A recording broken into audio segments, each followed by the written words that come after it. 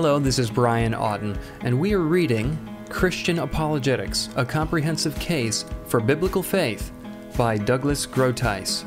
Chapter 24 is entitled Apologetics and the Challenge of Islam.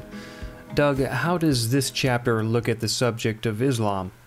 This chapter is not a comprehensive critique of Islam.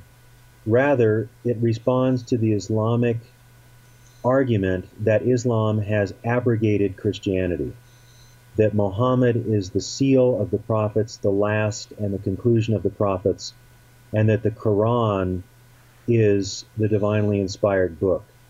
So I look at the claims that Islam is superior to Christianity, and I challenge those claims in many ways on the basis of what I have previously argued. I'll just point one thing out. Muslims believe that Jesus Christ was a prophet from God, that he was sinless. However, they deny that he died on the cross.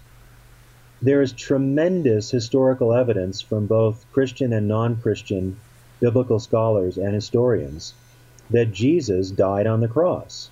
There's also very solid evidence that he rose again from the dead in space-time history.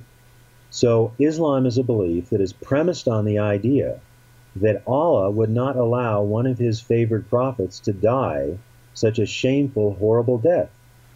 But that is right at the heart of the Christian message, that Christ died to atone for our sin.